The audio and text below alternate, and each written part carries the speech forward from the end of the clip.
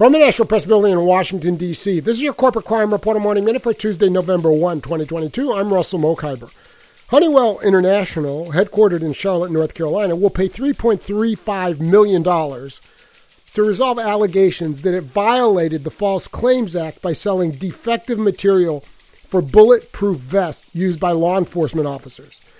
Federal officials alleged that Honeywell sold its patented Z-Shield material to Armor Holdings, a bulletproof vest manufacturer, despite Honeywell knowing that Z-Shield degraded quickly over time in heat and humidity and was not suitable for ballistic use. Armor Holdings vests containing Honeywell Z-Shield were purchased by federal agencies under a General Service Administration contract. For the Corporate Crime Reporter, I'm Russell Mokhiber.